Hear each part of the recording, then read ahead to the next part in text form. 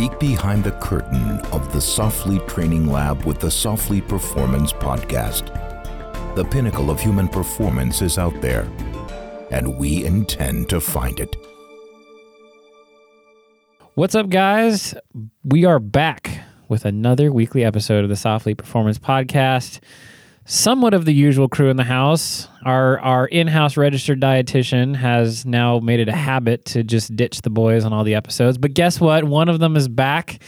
Thing one is here. Back with a vengeance. Back with a vengeance. Thing two is still in California. But a really good episode that we have for you guys today. Today we are talking about the thing pretty much everyone consumes on a daily basis, and that's genetically modified organisms. I in fact just had GMOs for lunch because I had smoked macaroni and cheese, and it was delicious, and I don't think any of it was natural. But with us today, we have a super cool guest, like an actual legit scientist, which I think is so cool. Pretty much, I think what everyone wanted to be at some point in time when they were growing up. Like, we all did experiments, and we all have a vision of what we think scientists actually do. But we have a food scientist with us. So I'm going to kick it over to Brooke to introduce her, and then we're going to get right into it. Thanks for that. I'm really excited you're here. And Aaron's with us, and I know you as a food science babe, and I found you on Facebook, and I love to follow all the stuff you put out about science-based, what's actually happening, and real research. And on Instagram, it was great. So that's kind of how we connected. So I'm really glad that we got the chance to talk on a podcast about some of these really hot button topics that people put, in my opinion, a lot of emotion on, and they haven't thought through some of the science. So we're going to start from the beginning and the basics. But first, I wanted for you to just kind of talk a little bit about you and your experience in the industry and what you do. Yeah, so I actually went to, my degree is in chemical engineering. That's what I went to school for. It's for Breaking Bad stuff? Yeah. I don't make meth. I can make a lot more meth, but I don't. So that's what I went to school for. I ended up starting in the food industry at a conventional company, kind of like a big ingredient company. It was actually a big corn milling plant in Iowa, more in an engineering role. Kind of realized that wasn't what I wanted to do. I wanted to be more in the product development side of things. So I ended up in their snacks development group, developing anything from granola bars to cereals, all that kind of stuff. So that was over 10 years ago. And at the time, I actually was, an organic food consumer. I kind of believed all of those things that now that I've looked into the science, really realized I was wrong. I used to be all about organic and non-GMO. I thought it was healthier. I thought organic was better for the environment. So after being at that company, I worked at more companies that market their products as some products were organic, some products were non-GMO. So I've worked kind of in both sides of the industry. And it was kind of when I was working at those organic and non-GMO companies so I was the one that had to source the non-GMO organic ingredients. I had to get the products non-GMO verified. And kind of while I was doing that, I was kind of realizing wow, this doesn't really actually mean it's healthier, kind of questioning my beliefs, I always thought this stuff was healthier. This doesn't really make any sense to me. And I still believed it. And then it wasn't really until I became a mom, 3 years ago, just kind of realizing all of the fear mongering, especially towards moms, oh my gosh, if I feed my kid this, am I hurting them? Just all that kind of stuff. And I was so sick of it. It's if I don't buy her the organic pureed peas, is she going to be eating pesticides?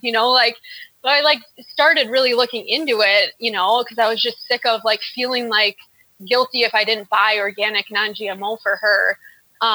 So then when I started actually looking at the science, I was wow, this is not at all what I believed. So then I decided to kind of start my page just to kind of combat all the misinformation that's out there. That's awesome. So just a quick question. So, because we hear a lot of terms thrown around a lot. So is there a difference between organic and non-GMO? Like, are those two separate things, or are those kind of like, does non-GMO mean organic? They're kind of intertwined, but they are different. So non-GMO means, so the non-GMO project basically defines a GMO as a transgenic crop, which is one way that genes can be modified. So a crop can be modified via transgenesis, which is what everyone thinks of when they think of GMOs, like a gene being inserted in a lab. So that's what they define as a GMO. However, there are other methods of genetic modification, such as crossbreeding, which has been happening for thousands of years. People don't consider that a GMO. However, it is a way that genes are modified. Also, mutagenesis is one that a lot of people don't know about, and I feel like if they did know about it, they would wonder how it's not considered a GMO. But basically, radiation is used to alter the genes of seeds. So that's been happening since the 30s. Thousands of crops have been modified this way. So crops that are modified via those two methods can be labeled non-GMO and organic. Even when they're treated with radiation? That kind of blows my mind. So the interesting thing, and that's one thing I recently learned about, because nobody knows what mutagenesis is. Nobody knows about these things. And it's interesting because that genetic modification technique started in the 30s, kind of before Greenpeace and all these activist groups were around to really get people scared about it. All of these methods create perfectly safe foods. That's not the issue, but it's just the arbitrary definition of GMO. Like why all of a sudden, in the 70s when transgenesis started being a thing, it was just like, I think it's just the whole thing, like, oh, they bring it into a lab and they're inserting a gene. Like, it sounds scary, but the end result can have, they're selecting for the same traits as they would be for crossbreeding or via mutagenesis. So everyone's really concerned about the process, when in actuality, the safety has to do with the end product, regardless of how it was made. So it's interesting, the non-GMO project defines a GMO as a crop that has been modified via transgenesis. So they're the ones who defined and made the term, essentially, because they're the ones, the sticker that you see, right, on products? Yeah, so that's what's interesting. The scientific community doesn't even necessarily use the term GMO. So there's a new USDA label that's going to be mandatory for bioengineered foods, which is the more correct term for crops bred via transgenesis. So it's so confusing because the term GMO, they kind of made their own definition for it, but it doesn't even really make sense, because all these other things could technically be considered GMOs because they're all genetic modification techniques. But they kind of took it, made their own definition for it, kind of we're going to define only transgenic crops as GMO, because there was fear around them. There was a they could make a business out of people's fear, saying these don't contain these things you're afraid of. So it was kind of that's what everyone kind of thinks of when they think of GMO now, is transgenic crops. It's like performance enhancing drugs. No one really knows. Plants. Well, right. I mean, no one really knows what performance-enhancing drugs are. The definition varies amongst the athletic community. But I think that's really interesting because, that really gets into the politicization of food, the food industry, and because you can, because that's the thing, when you look at the food trend, because if I followed what you were saying, you're talking the crossbreeding of crops that have taken place over the last several thousand years, Right. And then we get to this radiation treated genes where we start talking, that's in the 30s. Yep. And then we start seeing this health craze. So it's the health craze starts at the same kind of during this upswing of people being just more conscious about what they eat, and together they can drive consumers towards particular products and then drive them away from particular products with both industries. Because if anything's true about fitness, you need both nutrition and fitness put together to be truly effective. So it's we've almost, I mean, and let's be honest, like we've declared war on processed foods, you know, I mean, and it's not, and that's not saying that like, I guess like the way I've always seen it was, you know, we always get told, you know, shop around the perimeter of the grocery store, you know, but the reason why is that it's the nutrition content of what's in the aisles is not optimal, not the fact that it's processed. Yeah, to me, it's more of if it's in a box or a bag, it's usually got more sugar, higher fat, higher sodium. Right. So I'm concerned about the nutrition content of the food. I'm not concerned about how the food is made.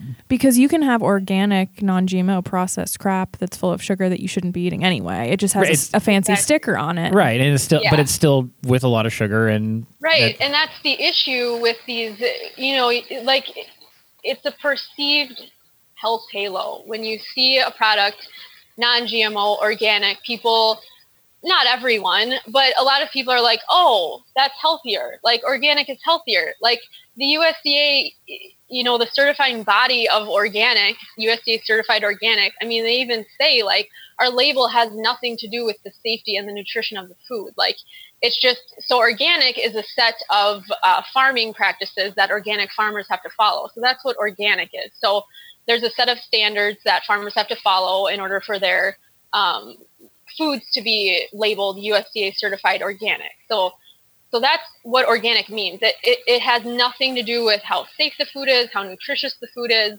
But a lot of people perceive it as that. They perceive, you know, like you put a label like saying this doesn't contain this.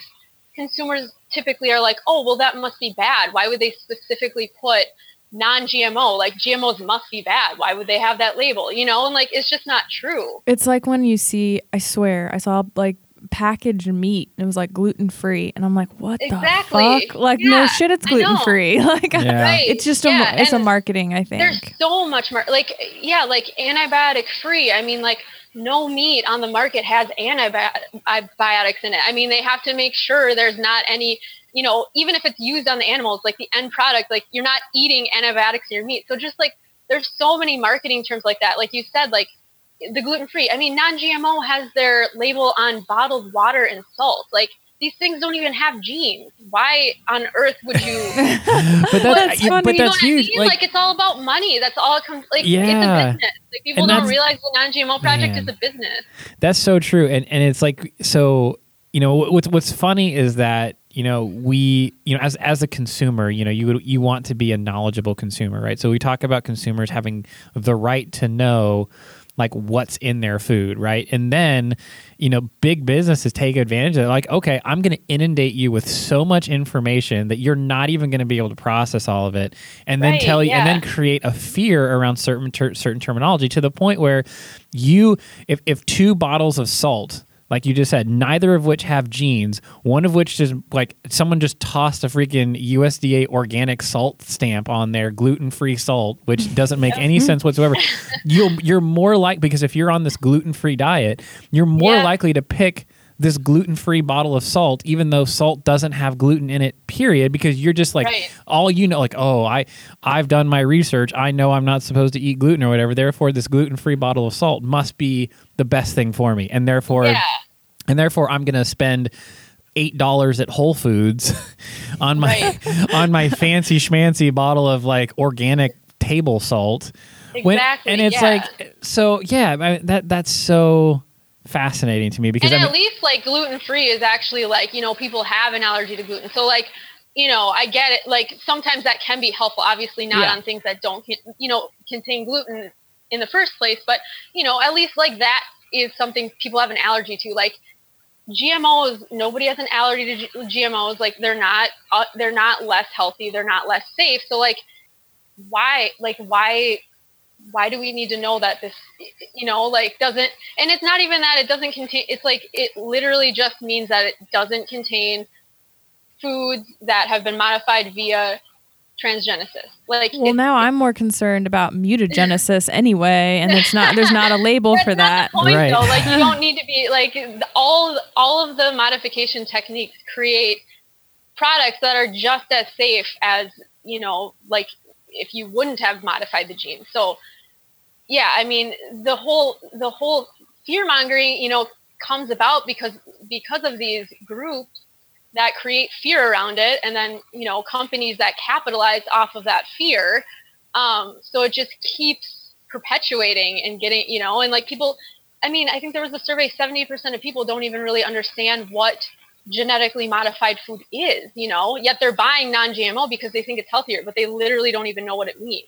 Right. No, that's how the industry works, right? It's like people want information, so you give them a ton of information, and then they don't even really do their research, and they just like all they knew is they distill down to a principle that okay, non-GMO equals healthy, and therefore I must spend now more money buying the non-GMO product that really is not healthier or not healthier. Right. Yeah. So then, there's another argument. A lot of people think that non-GMO crops and organic farming is better for the environment, but the science doesn't support that either. So, well, I have a question for you. In organic farming, they use, I guess, organic pesticides, supposedly. Yep. Is there a difference? I don't really understand how that works. Yeah, so it's a complicated, so the thing with pesticides, conventional farmers have a lot more choices to pick from because they can use synthetic. They can also utilize the pesticides that organic farmers can use. So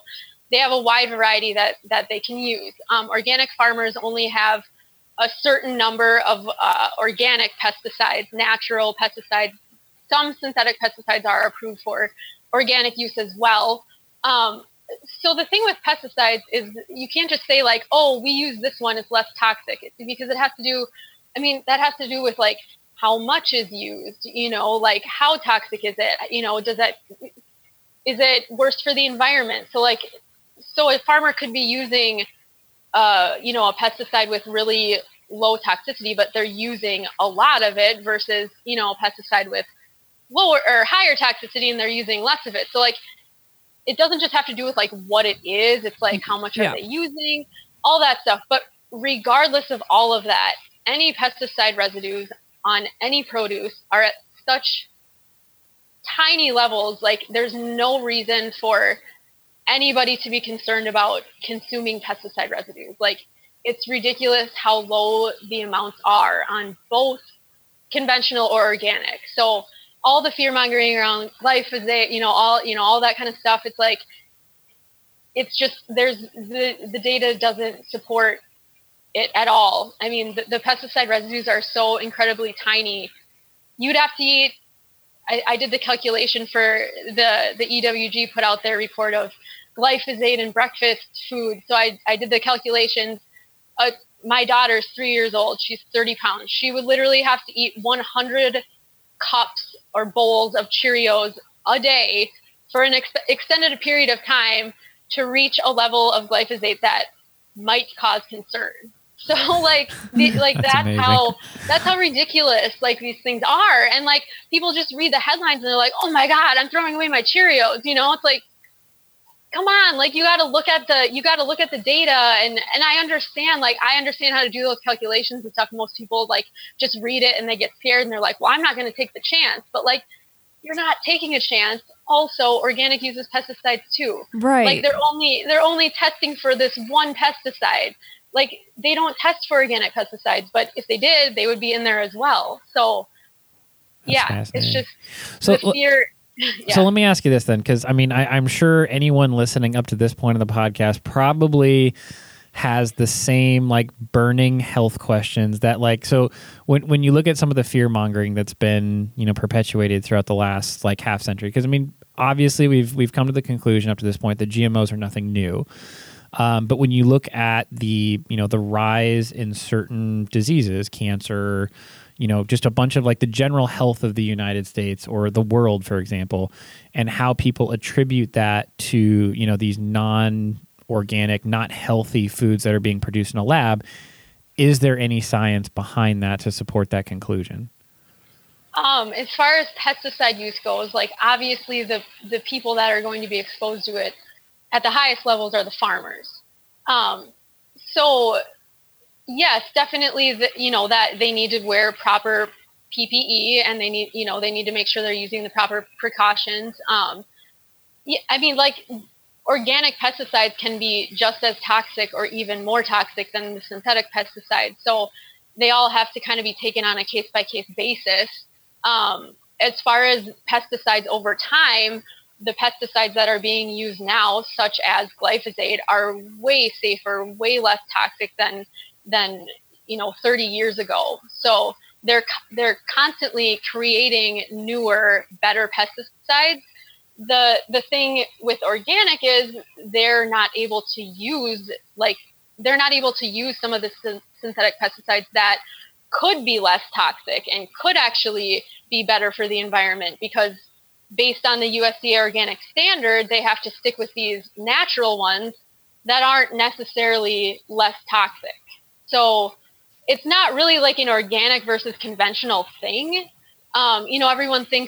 Everyone hears, they're drenching the crops in glyphosate and stuff like that. I mean, farmers literally use, it's like 2 pop cans worth of Roundup per acre, and only 40% of Roundup is glyphosate. I mean, it's like this, it's a tiny amount. They're not just like, all of these things are inputs to farmers too. You have to realize, like, they're not just going to be like spraying things unnecessarily. I mean, it's money. It's cost to them. So like, these are businesses, these are family businesses. They eat the food they produce. Like, they're not trying to kill people. It doesn't even make sense. They're trying to make money. They're going to do what's best for their farms as far as, like the soil goes and all that kind of stuff. So it just doesn't make sense that like they would be dousing their crops in toxic chemicals, because they have to eat the food too. And it's a business for them. So they're not going to be spending money on pesticides that they don't need to be. Yeah. When I was talking to someone about this issue, and they talked about how Costco pulled Roundup.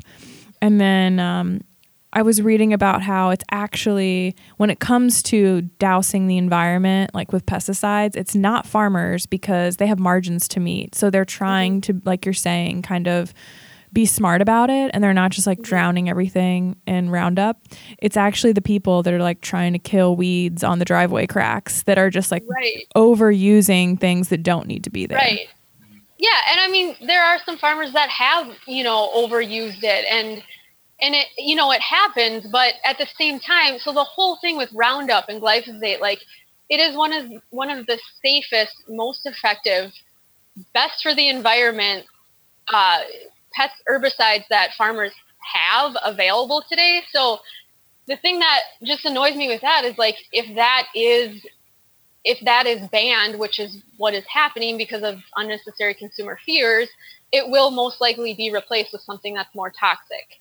So just the consumer perception of it is so bad. People are so against it, but why aren't we talking about the organic pesticides, some of which are even more toxic? I mean, it just doesn't make sense to single out one pesticide. Well, and I think that's definitely just part of the, like, that fear-mongering approach. I think the general stereotype, even when it comes from the long-term health effects of, GMO versus not GMO, it sounds like, if everything that, I believe everything you're saying is that the side effects are still relatively theoretical, right? Like we just don't know.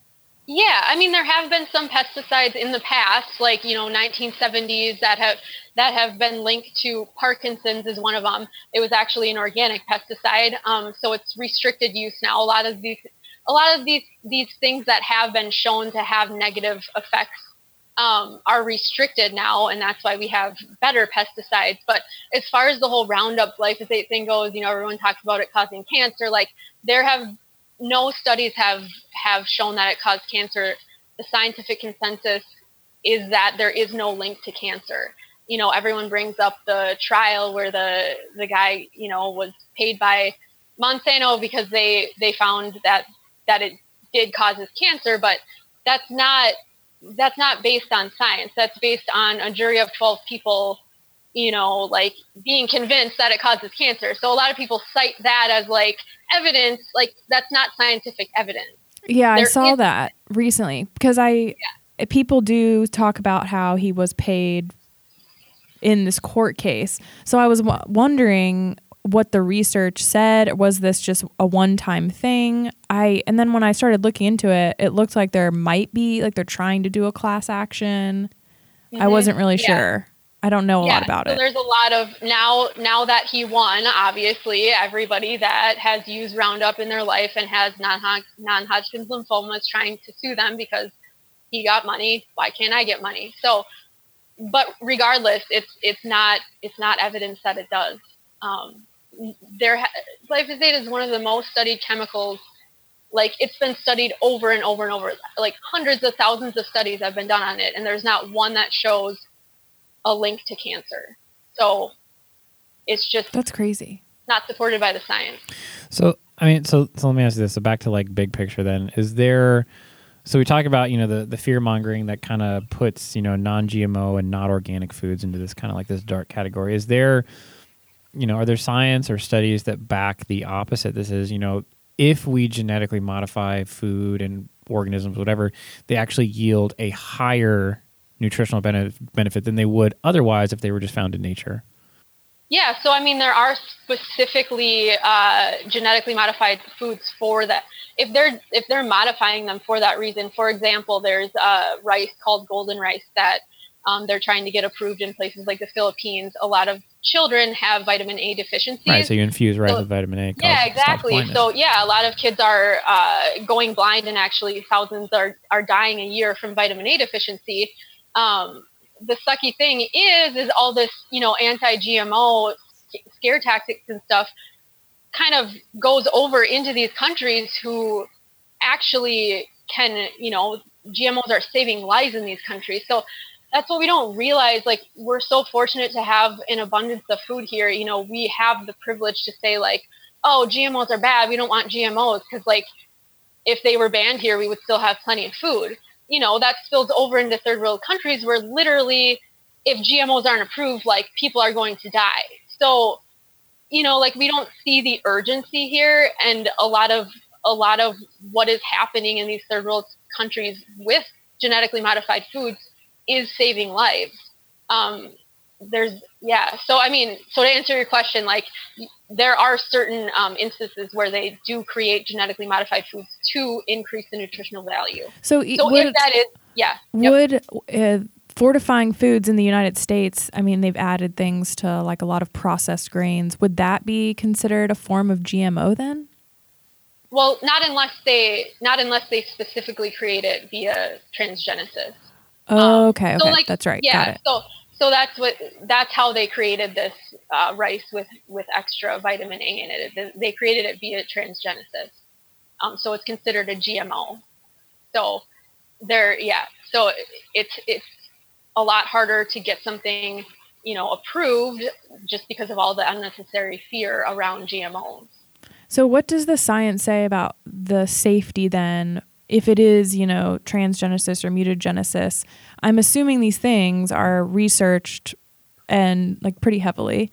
And I have a hard time, first of all, finding human studies. Everything I find is rats and animals, which can tell you a little bit. But has any of this really been researched in detail? And what does the science say about the effects, like, and long-term effects really too? Yeah, so I mean, I guess obviously through traditional breeding, like, we've been eating those for thousands of years, and so we're not concerned about that. Right. Mutagenic crops have been around since the 30s. There's thousands of crops that have been developed that way, so like nobody's really scared of that. It's just the fact that like this new method has been around only for 20 years. There hasn't been one case of ill effects that have happened because somebody ate GMOs, and just the fact that the end product can be created via all these different methods. So why would it be less safe that it was created via a more selective, a less random process? So that's the other thing that's really interesting, is that transgenesis is highly regulated. It takes on average 13 years for a transgenic crop to be in the marketplace just because of all of the testing that has to be done, whereas crossbreeding and mutagenesis is basically unregulated. Those two methods are highly random.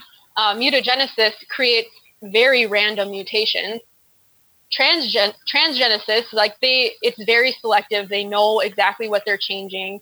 There's not very many random mutations that happen with that. yet it's the one that's highly regulated. It doesn't really make sense. Well, It doesn't make because sense. Natural human. I mean, this is applying a very not scientific approach, but natural human tendency is to absolutely fear the unknown. When we talk about the whole idea of changing genes, when applied to living organisms, like you cross into, I feel like, this ethical realm of human behavior where it's like well, you start doing it with crops. Can we do it with humans next? Like, I want my baby to have brown eyes, and I think you can do that. Yeah. Well, but I mean, like, I think that's a real thing. well, but it raises an ethical question to be like, where is the boundary that we set for ourselves when it comes to because what ultimately ends up happening, you change, and I'm not disagreeing. I'll put that out there. I think me personally, I think we've created the need for GMOs, and then we demonize them. Like, you want to talk about like we've created we have a world population that pushes almost 9 billion people. Like, there is no more room for everyone to live healthy and organic. Like, we need processed foods. When you create a world population boom that forces billions to be malnourished, and then demonize like the golden rice that literally tries to change that. Right. It's like what do you want? And we still have so many food deserts in the United States. Right. Yeah. So and that's the thing. So it's like, but ultimately at the end of the day, when you start altering the genetic makeup of the things you're eating, I'd be curious to know, even from a nutritionist standpoint, is that and we've done several podcasts on, I think 2 episodes ago on the gut microbiome and how our gut interacts with the food that we eat. So now we're not just impacting the food that we eat, we're actually changing the microbiome makeup of an individual, which then gets passed over onto our kids, and then our kids' kids, and then and we're slowly altering the genetic makeup of humanity, even by starting with something so small. So, it's not, it's, the USDA, it's a government bureaucracy, like all, government bureaucracy. So it takes a long time to do anything, but I don't know. Is there, there definitely has been a lot of claims. Like, there's this book called Wheat Belly, that's one of them. There's been a lot of talk about how consuming things that are not, I guess it wasn't really about GMOs. It was more about related to pesticides. And so they talk about these things in theory, but my problem is I have not, like Erin is saying, really read studies where this is true.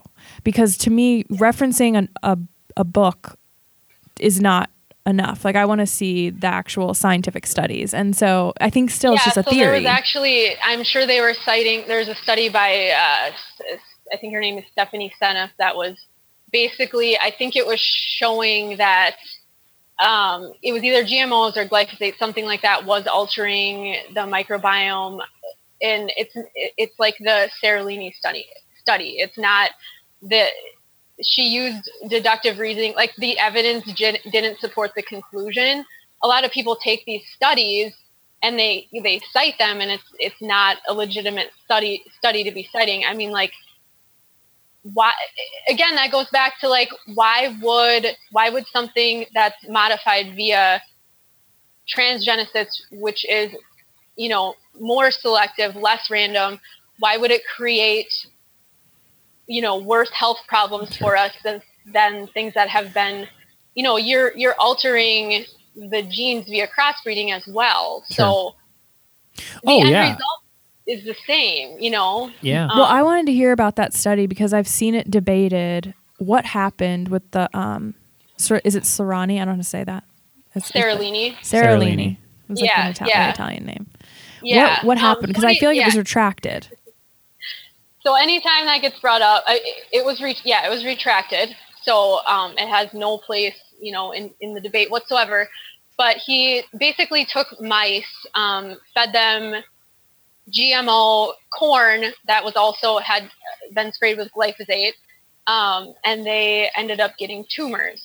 Well, he used a breed of rat that just gets tumors typically regardless of what they're eating. So you can't conclude at all that it was due to what, the GMOs or glyphosate. He used a super small sample size. Just the whole thing was just pretty much bogus. It was retracted. People always bring that one up, and it has absolutely no merit to it whatsoever. Yeah, well, if it's been retracted by the scientific community as not being a valid study, then you can't use it in an argument. And it hasn't been replicated. They've tried to replicate it. It just isn't valid. Well, I speak from, I by no means am a scientist or a researcher. I try to look as, my study is just the thing that I see around me. It's like, you have billions and billions of meals that is being consumed at any moment in time, like across the world, right? And the population is only continuing to expand, which means people are living longer, dying slower.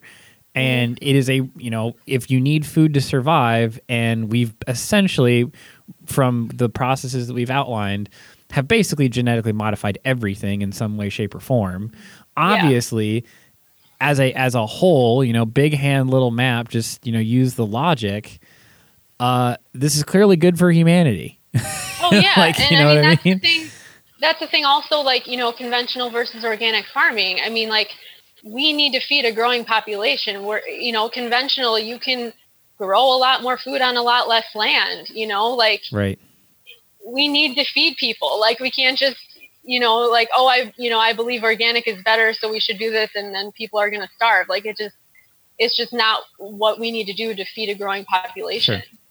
And I will say, and this is just, again, purely from a consumer standpoint. So I think, a nugget that if I'm just listening to this podcast, I think what you should take away from at least the discussion up to this point in time is that judge food based on, whether or not a food is good for you is based on the nutritional content of the food and your specific dietary needs, not necessarily the process of how it got there. Is that safe to say? Okay. And whenever they create, transgenic crops, especially since those are so highly regulated, they have to test them to make sure that the nutritional profile is exactly the same as the non-GMO counterpart. So that's one of the things that they have to test before they can be approved. So we know that the crops that have been modified via transgenesis aren't any less nutritious. See, and I'd be curious, and this is again because I'm a firm believer in how psychology just works on so many different levels. And I'll give you a rudimentary example. I love meat, right? I love to eat meat, and I'd be curious. And I've very much been. I grew up in a time. Definitely led to believe that organic is always better, but also organic is tastier. Right? Is that a byproduct of me just hearing the line over and over and over again that organic must be therefore? Well, it's what happy cows taste better. Exactly. I don't know. Well, because organic food. And it could be. That's the thing too. If you enjoy organic and you think it tastes better, by all means, I'm not trying to say oh, nobody should eat organic. You know what I mean? Yeah. If you think it tastes better, great. There are certain things that happen to be USDA organic certified that I still purchase because I just like them. Sure. You know what I mean? But I'm not purchasing them because I think they're healthier or I think they're better for the environment. Gotcha. Okay. But I think when it comes to animal products, it's a whole different ethical issue. I'm super picky about the animal products I consume, but it's more to me has to do with animals and ethics, and it's a personal thing. Okay. Well, no, and that's totally fine. Vegan and all that stuff. I definitely understand, the moral obligation that people feel to the living creatures that we ultimately consume. And I think up to this point, we've talked a lot about plant-based. We talk about pesticides, we talk about growing stuff. Now let's transition over to animal products. So it's how does the not GMO or GMO argument apply now with living organisms, cows, chickens? Yeah. So as far as non-GMO goes, basically, it just means that the animals are eating non-GMO feed. So that's what non-GMO means when it comes to meat. However, the meat wouldn't necessarily have GMOs in it, whether the animal ate GMOs or not anyways. So it's kind of okay, really? Kind of like the salt thing, not as bad, but right. Gluten-free the end meat. product's not going to have GMOs in it either That way. cracked me up. Gluten-free meat.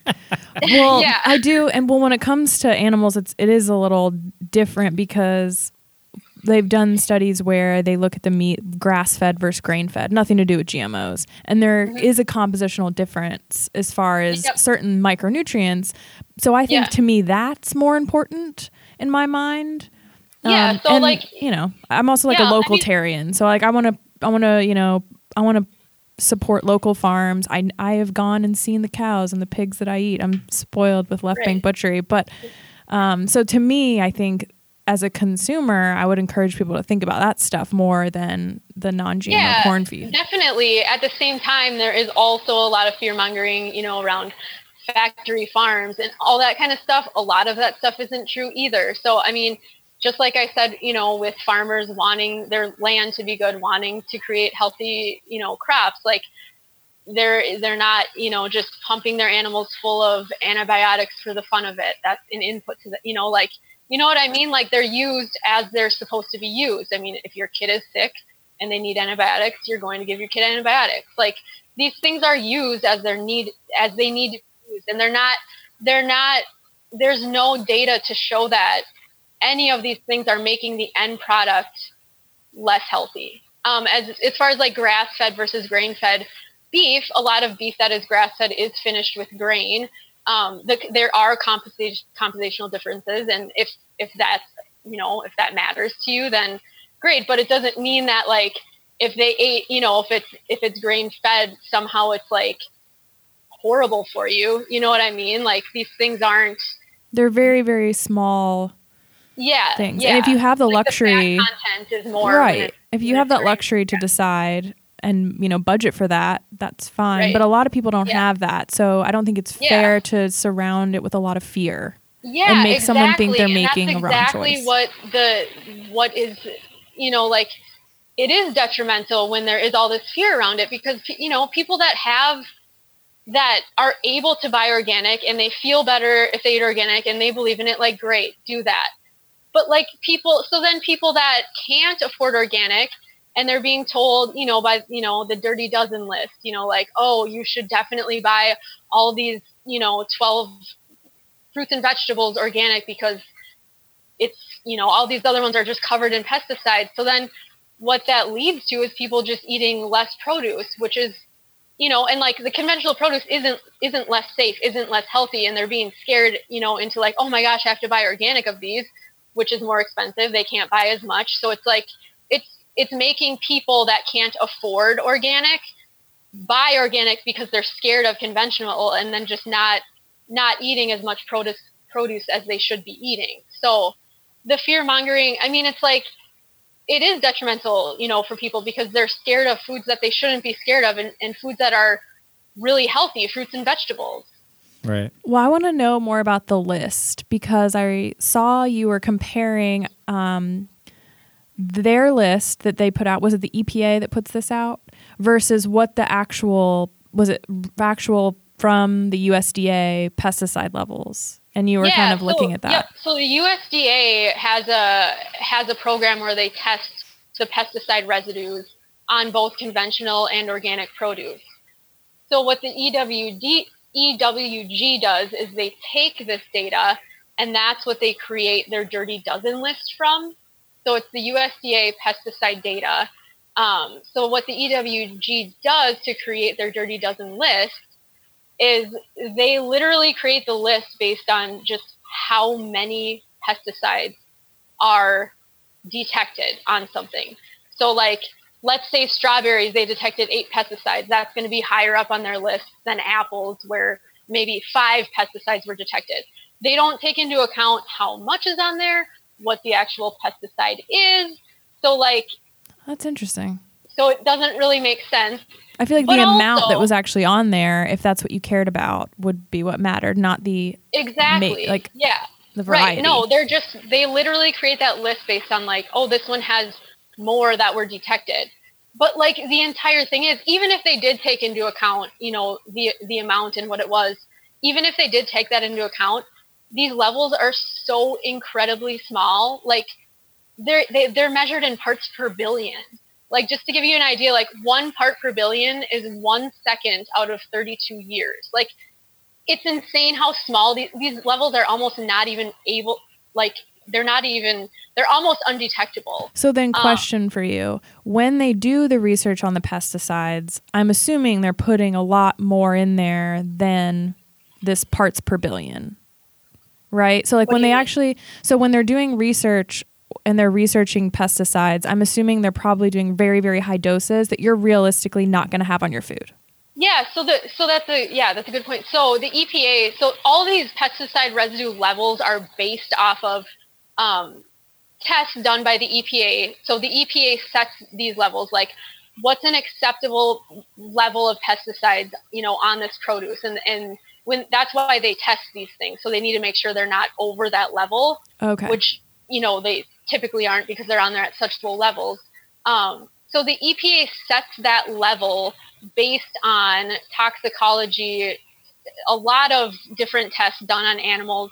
So they set the no observable adverse effects level, which is what they have found in animals, like, okay, this amount creates this, effect or whatever.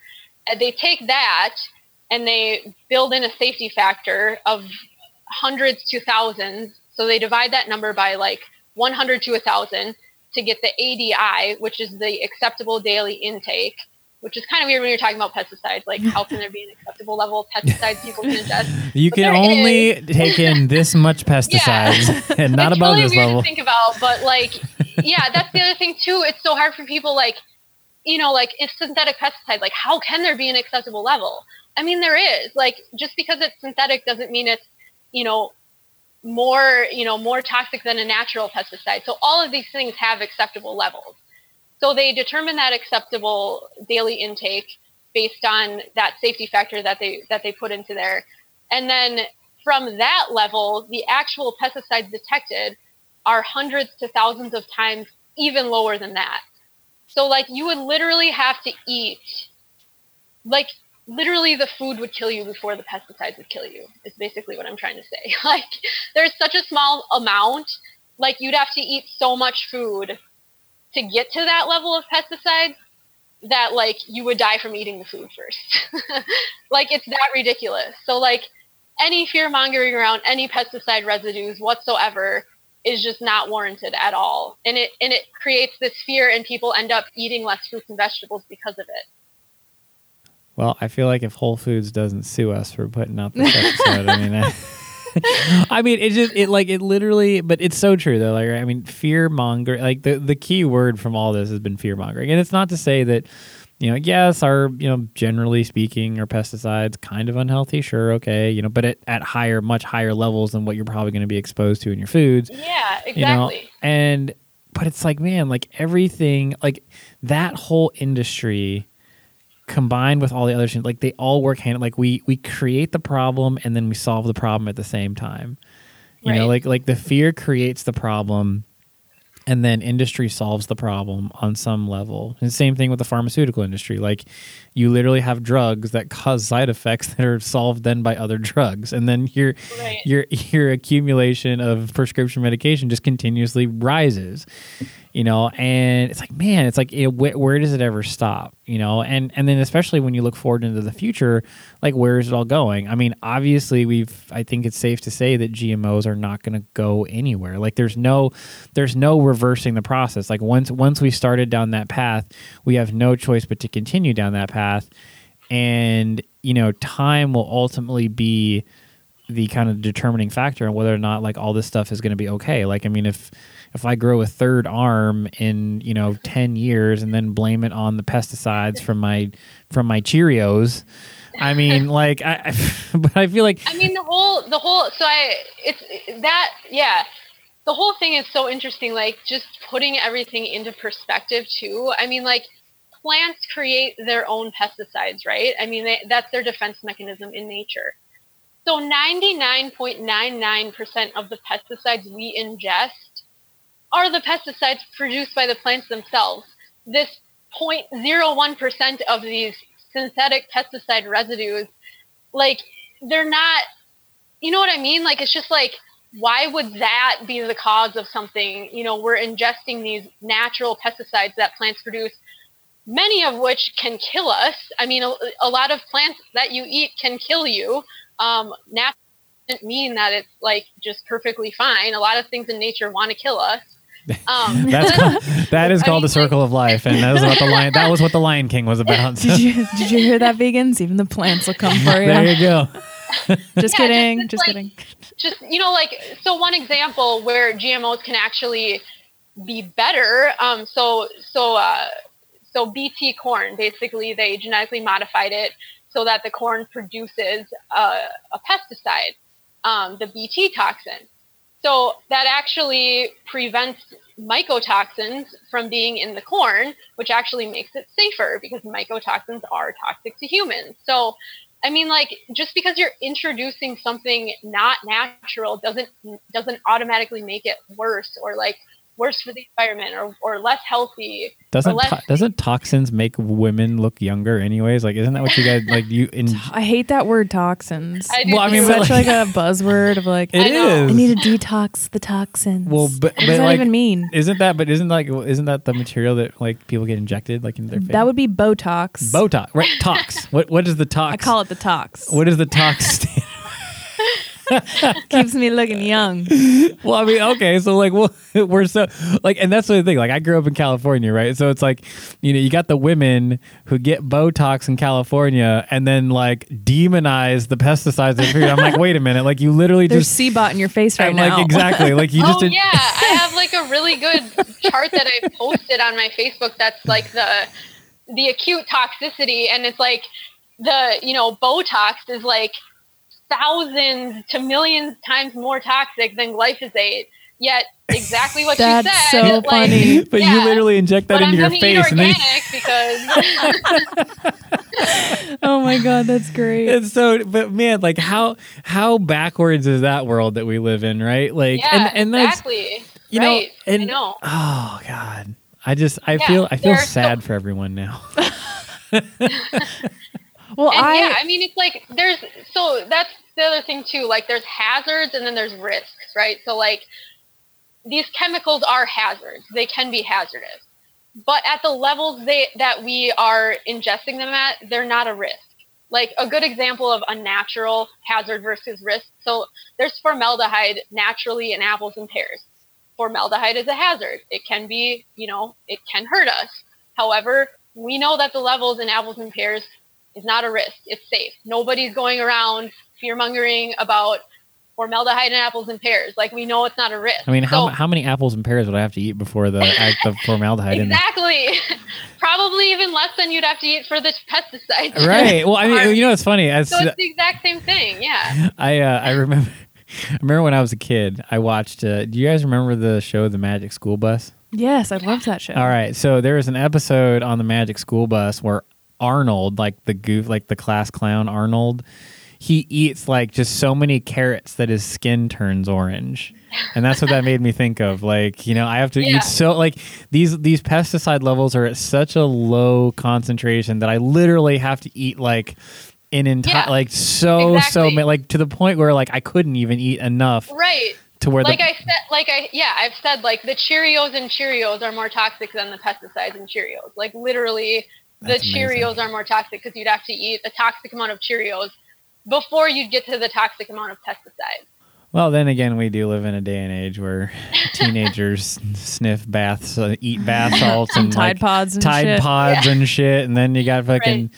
I heard today that middle schoolers are carrying around the reverse cards from Uno, so when someone insults them, they can just throw the reverse card at them, and it's like a sick burn, bro. I'm gonna do that in the office. Wait. That's a thing. Apparently, Grant, I saw it on social media, so I don't know. I mean, but then again, that's how these things start, right? The fear mongering and the misinformation and the all that stuff. gets perpetuated like via this awesome platform that we have literally to push. No offense, but like we don't need scientists anymore to do research. We've got the Instagrams. I call it Six Pack University, and everyone thinks that they can talk about stuff like they know. Sure. Well, I mean, but that's like I said, and that's ultimately I think why we even have these discussions in the first place is that yes, there is a lot of information out there, which can be a good thing or it can be a bad thing. Like if your information lacks context, then that can be detrimental too. And especially if you take that information and then try to perpetuate that, with all of your friends, and then they talk to their friends and their friends talk to their friends. And then pretty soon, and for people with like, if you have legitimate medical concerns and that a doctor has prescribed or a nutritionist or dietitian has prescribed, not a nutritionist, but a dietitian, I almost got the evil eyes. I won't smack you this time.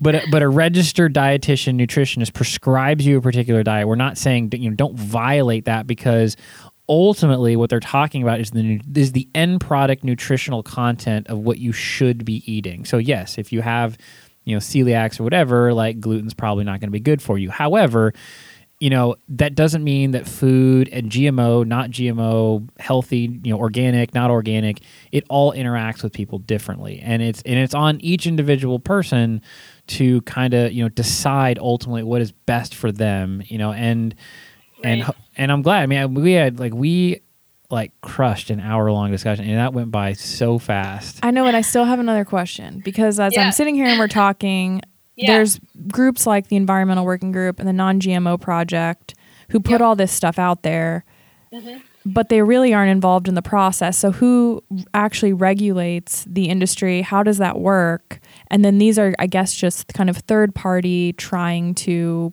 put information out there.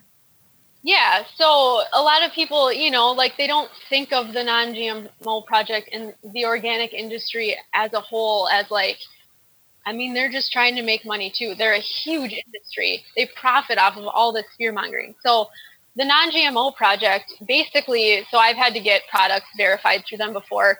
Essentially what you do is you submit to them, like if you're creating a new granola bar, let's say, and you want to have it non-GMO verified, you submit to them all the ingredient documents from the suppliers saying that they come from non-GMO sources.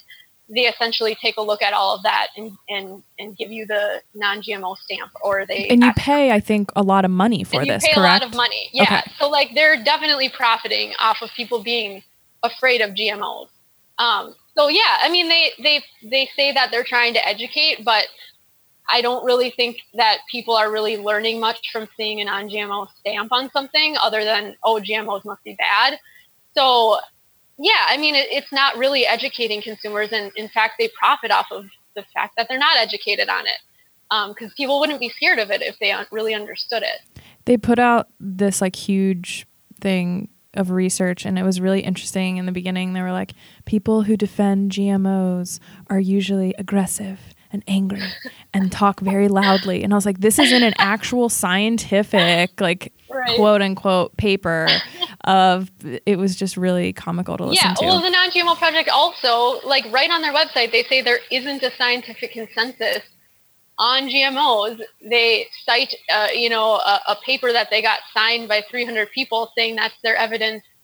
That sounds like a petition, not these 300 people don't believe in it. That's not a consent. There is a consensus on GMOs that they're just as safe and they're just as nutritious as their non-GMO counterparts. All I know is that I'm going to be on the lookout for this gluten-free meat that Brooke speaks about, because I just want to walk up there and just be like fear mongering at its finest, everybody. Come on. I'm just so fascinated by this topic, and I think, and you've brought this up before, and I really liked the way you put it. You're like, there's a difference between science and how something makes you feel. So if it, if there really isn't the science to say these things are harmful, but it makes you feel better about your choices and you have that ability to do that, fine. There's nothing wrong with it. But it's interesting to really look at the nitty-gritty science. It's just not there when they make these claims. It's an ideology for people, right? It was so hard for me to change my mind. I remember going to a conference, and there was a speaker talking about GMOs. This was probably 8 years ago when I was just thought they were horrible, you know, like he was saying the things I'm saying now. And I just like, I was like getting mad, you know, cause like, I was just like, how can you be saying these things? Like, this isn't true, you know, like, you know, cause like, I just wanted to, like, I just believed in it so much, but like my beliefs weren't at all based on science. So like, I get it. And I get people that hear things like this and they're just like, what? Like, oh my gosh, you must work for Monsanto. Like who's paying you? You know, like, it's just like, you can't possibly be saying these things and not be profiting from it. You know what I mean? And it's like, it's what the science shows us. I have no reason to be saying these things other than just trying to get real science out there and get people to stop being afraid of their food. I mean, that's the biggest thing. It's like, why are you mad that I'm telling you that you shouldn't be afraid of these things? Like, you should be like, oh, this is awesome. I don't have to spend all this money on organic anymore. Like, I was afraid I was ingesting all these toxic pesticides. Like, you know what I mean? It's like, shouldn't you be happy that like you don't have to be worried about it anymore? So yeah, it's just interesting to me. I mean, I bet you we're gonna get all kinds of hate mail after this episode. We had recently, and I interviewed someone from an integrated and functional medicine side who had obviously like a very differing opinion, and I want to hear, obviously want to hear both sides because I'm the type of person where I want to get in all the information, but I'm at the end of the day, I think that we have to like believe the science. Well, and that's exactly. Like, these things aren't beliefs; they're not opinions. Like, that's the thing people don't understand. Like, science is science. Like, if your belief goes against what science says, like, it's not a belief. Like, you're just wrong. Like, these things aren't opinions. You know what I mean? So, and I think, but you brought up an interesting point that I think will ultimately govern the decision making of each individual, and it goes to show sometimes just how deep the fear mongering can impact your decision making, right? I mean, like, the placebo effect wouldn't be a thing if like the belief in that what you were doing was actually working. So, you know, the decisions, the questions that you should ask when deciding, do I pick, you know, the $9 organic or the $4 not organic, is one, nutrition-wise, is this something I should be eating? Does this have the nutritional macronutrient content that is going to support the lifestyle that A, I'm either training for, or B, that I want in my life? Two, does it make me feel better? Like, try both, right? Your body is the determining factor for the food that you like. The food that your friend eats has no bearing on your life. That is the food that your friend eats. Your food and your nutrition is your decision to make. So ultimately, may your bodies be the deciding factor.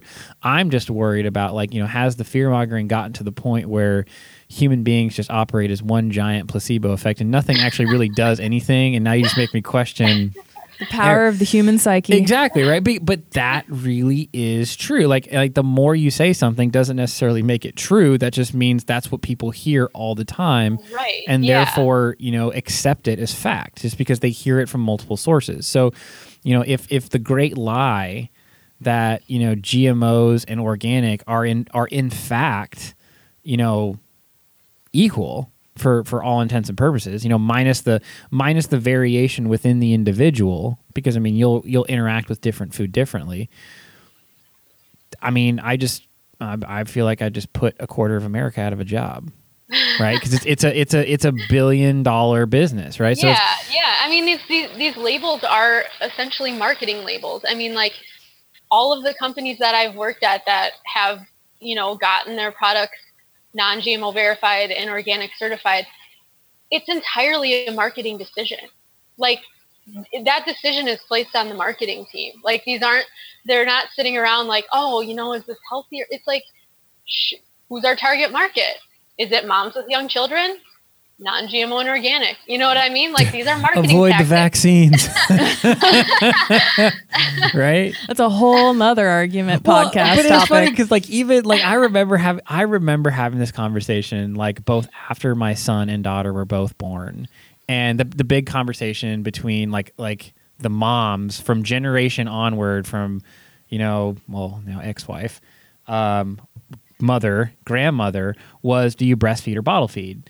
And it was like, you know, grandmother off the breast as fast as possible, mother on the breast as fast, or excuse me, other way around. Grandmother breastfed as long as possible. Mother, because she had to work, now had to incorporate bottle feeding into children. And then there, the advice that you're getting as a 20-something-year-old mom from 2 generations that have literally done things 2 different ways. Ultimately, the end result. Well, your grandmother grew up okay, and your mom grew up okay. So guess what? What do you feel better about? What exactly. works for your lifestyle? What works for your lifestyle is the ultimate decision to make. So, but I feel like that exactly plays. Bottle feeding, genetically modified organism, not organic, right? It's not breast milk. Versus organic, breastfeeding. So it's like ultimately both yield a certain result, but people feel so passionately about it because. Well, there's definitely benefits to breastfeeding. Well, I'm not even going to go down that road. But there is benefits. All I'm saying. Actually, the science doesn't support that. But right after birth, I do believe that that's an important part. In any the only point I'm trying again, I just look at what I see, right? And I see 2 generations of individuals: the elderly grandparent generation, which is now well into their 80s, 90s, and a parent generation that is raising kids or has been raised that other way. And ultimately, they're both generally trending in the same direction. I mean, unless our generation averages, a life expectancy of like 110 years old, obviously we did something better if we're increasing longevity of life by, 20 plus years, which some people are claiming to do. There actually have been interesting studies like on the, breast versus bottle. And it actually comes down to the fact that most moms that breastfeed are typically, in a better situation financially, have more education. Well, yeah, because they're sitting there pumping milk out of them. So that actually, has to do more with like the end result than whether they were breastfed or bottle. Oh man, see, this is like, we could probably go down this rabbit hole forever because ultimately, and it plays into every single thing that we do, and it all just ties back to like. We intuitively just believe if it's natural, it's better. If it's not natural, it's worse. And it's just not true. There's a lot of natural things that are really toxic, can kill us. And there's a lot of, technology that has allowed us to live longer. I mean, that's the reason why we live longer. Yeah. So, and I think it is hard for me to wrap my head around. I think I'm more confused now. About the more information I get, the more science I get, I'm like, well, damn. Well, sure. You got to think about it. It's so opposite to like what we just think, Right. Like, how can these things be like fine? Like you just think like, like something that's just so unnatural. Like there's got to be something that we haven't figured out yet. But like when you really understand like the details of it and what the end result is. Through all these genetic modification techniques, like the end result is the same, the same as like what the natural method is creating. So yeah, it's just this like you said before, like the fear, like I don't understand what's going on in that lab, so it scares me, Sure. like, yeah. Well, I mean, in the end of the day, I mean, if you just, again, like, and it comes down to, like I said, I just use logic and general observation as my guiding principle. And if I use that and looked at like, okay, 300 years ago, the life expectancy of a human being wasn't very high, or at least not as high as it is now. So generally speaking, if the population of the world is increasing exponentially, then the duration of life is longer and people are not dying as fast, right? And if anything, we've developed so many techniques, be it health and nutrition, fitness, wellness, medicine, to extend life, right? Because ultimately that's the goal. The goal of nutrition and fitness is to extend life. So by doing these things to our food, yes, we have extended life. Now, have certain problems arisen recently or within the last several generations that might not have been as prevalent as before? Sure. But you can also probably get that by manipulating statistics and be like, well, now there's more people. So you have a larger test base. Yeah, I mean, another thing too is like everything comes with risk, right? I mean, like these things aren't completely risk-free. All these things carry a certain amount of risk. So it's just a risk-benefit analysis. Like, okay, we can feed X amount more people if we do this. There might be a few risks. I mean, vaccines are risk analysis. You know what I mean? Like everything is a risk analysis. No, 100%. And I think ultimately we can all agree no matter what, that the guiding principle of making a decision, one, shouldn't be lack of information, therefore causing fear, right? That's a natural. Human beings will fear the unknown because that's what human beings are wired to do. So if there's something that you don't know, if anything, you are obligated to do research. And yes, there's a lot of research out there, good, bad, and different, social media, not social media, it doesn't matter. Ultimately, when it comes to nutrition-based research, consult your own body, right? Here's the thing, you are taking in your food. There are experts out there who can absolutely provide you an opinion and guidance based on their research and their analysis. But ultimately, if all that is true, and organic and non-organic could, in many ways be similar, ultimately the determining factor is how it interacts with me. Yeah, exactly. Well, and you mentioned you're some things I like better, what organic versus not, and there is no Reese's Puffs Oreo cereal tree.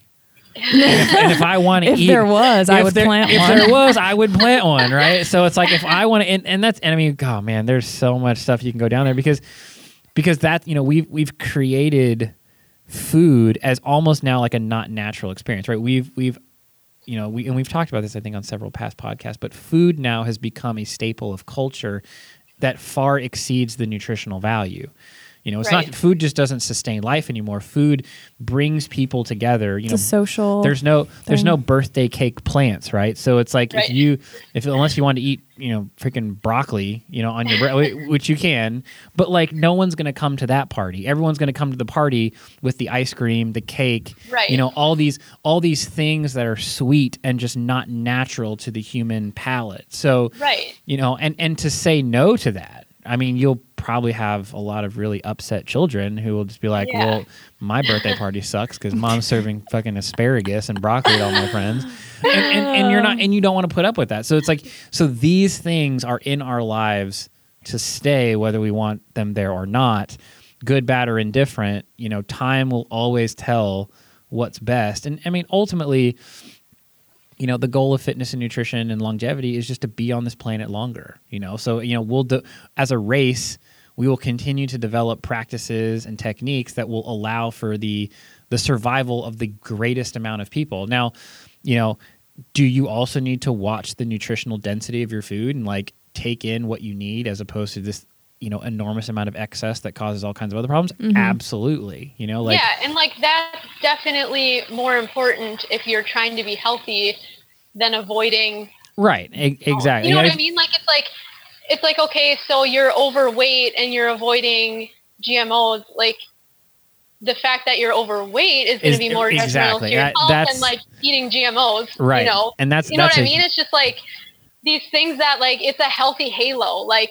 Even though all these other things are actually more detrimental to my health, I think eating you can get obese off of eating completely organic, non-GMO foods. You know what I mean? That's a good point. That's going to be more detrimental to your health than, eating GMOs because there's nothing wrong with them. So yeah, it's interesting, the certain people that avoid these things, and then it's it has nothing, it has no effect, what you're actually eating has more effect on your health than organic versus conventional, GMO, non-GMO. The 1 billionth of a pesticide that could be present. Well, but that's exactly. We thrive based on minority-based problems. That's what gathers a lot of it. Those are the hot button issues in the world right now are things that honestly such a tiny percent of the world actually experience. Well, because we want to blame the problem of obesity and all these, chronic inflammation related diseases to something. So it's easier to pinpoint and be oh, it's going to be, it's this, it's that. The pesticides in my food that made me overweight, right? Exactly. They just want something to attack. Exactly. Highly processed foods. I'm not saying everyone should be eating highly processed foods, but at the same time, this isn't the reason why people are obese. It's just the fact that you're eating too much. You know what I mean?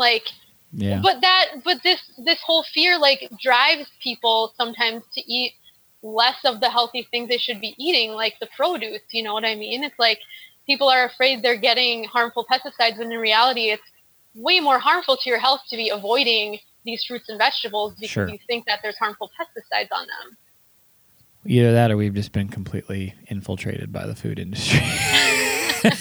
I'm just kidding. I'm just blown away. I think this is awesome getting to talk to you. I'm like mind blown, but it also, I think, opens a whole nother can of worms about the food industry and how much marketing goes into things, and Yeah, it's insane. Like when you work in the food industry, and it's frustrating to be a scientist. Typically, food scientists and the marketing teams don't really get along, but I could see that. Yeah, there's, I can't imagine why that's the case. And I do a lot of so a lot of my consulting work now. I create nutrition panels for foods, and then I kind of proof packages to make sure that their claims are actually claims they can be making, and so it's difficult for me because like there's claims that you can make legally. Obviously that I'm like, oh, you really shouldn't be doing that, but like legally you can, so it's like, I have to be like, oh yeah, that's perfectly fine. Like, you know what I mean? Like just so much of this marketing stuff is like, that's all it is. It's just marketing. And people that don't know any better, they look at it, they're like, oh, this is healthy. You know what I mean? And it's not, or it's not any healthier than something that, doesn't have all that marketing on it. So, Oh, well, fear mongering is not science. That's fear mongering. There's a difference. Well, that was such a great discussion. I definitely think there is room for a part 2 where we can kind of explore some of these one-offs that we've kind of tossed out there. And I feel like, please send us questions because we can totally bounce off of that, and follow at Food Science Babe. I love all the stuff you post. I was cracking up about the wine. I will still consume wine if there's Roundup in it. You better believe. Hell yeah. I mean, that's the thing. By the way, if you're concerned about Roundup in your known carcinogen, alcohol, you'd have to drink 300 gallons of wine a day. Oh, God. Cause any effect, so challenge accepted. I'm just kidding. Go buy organic alcohol. Millennials, please don't do that. This is not the next Tide Pod challenge. No, it's don't not. listen. All right, guys. So with that, man, I think we really got a great episode here. So at Food Science Babe, follow you on Instagram. I think we'll definitely have you back for a part 2. Again, please send us all your questions and get your kids vaccinated. I'm just kidding. No, you're not kidding. No, I know. All right, guys. No, yeah, I'm not kidding. Please do vaccinate your children. All right, guys. Until then, we'll see y'all next week.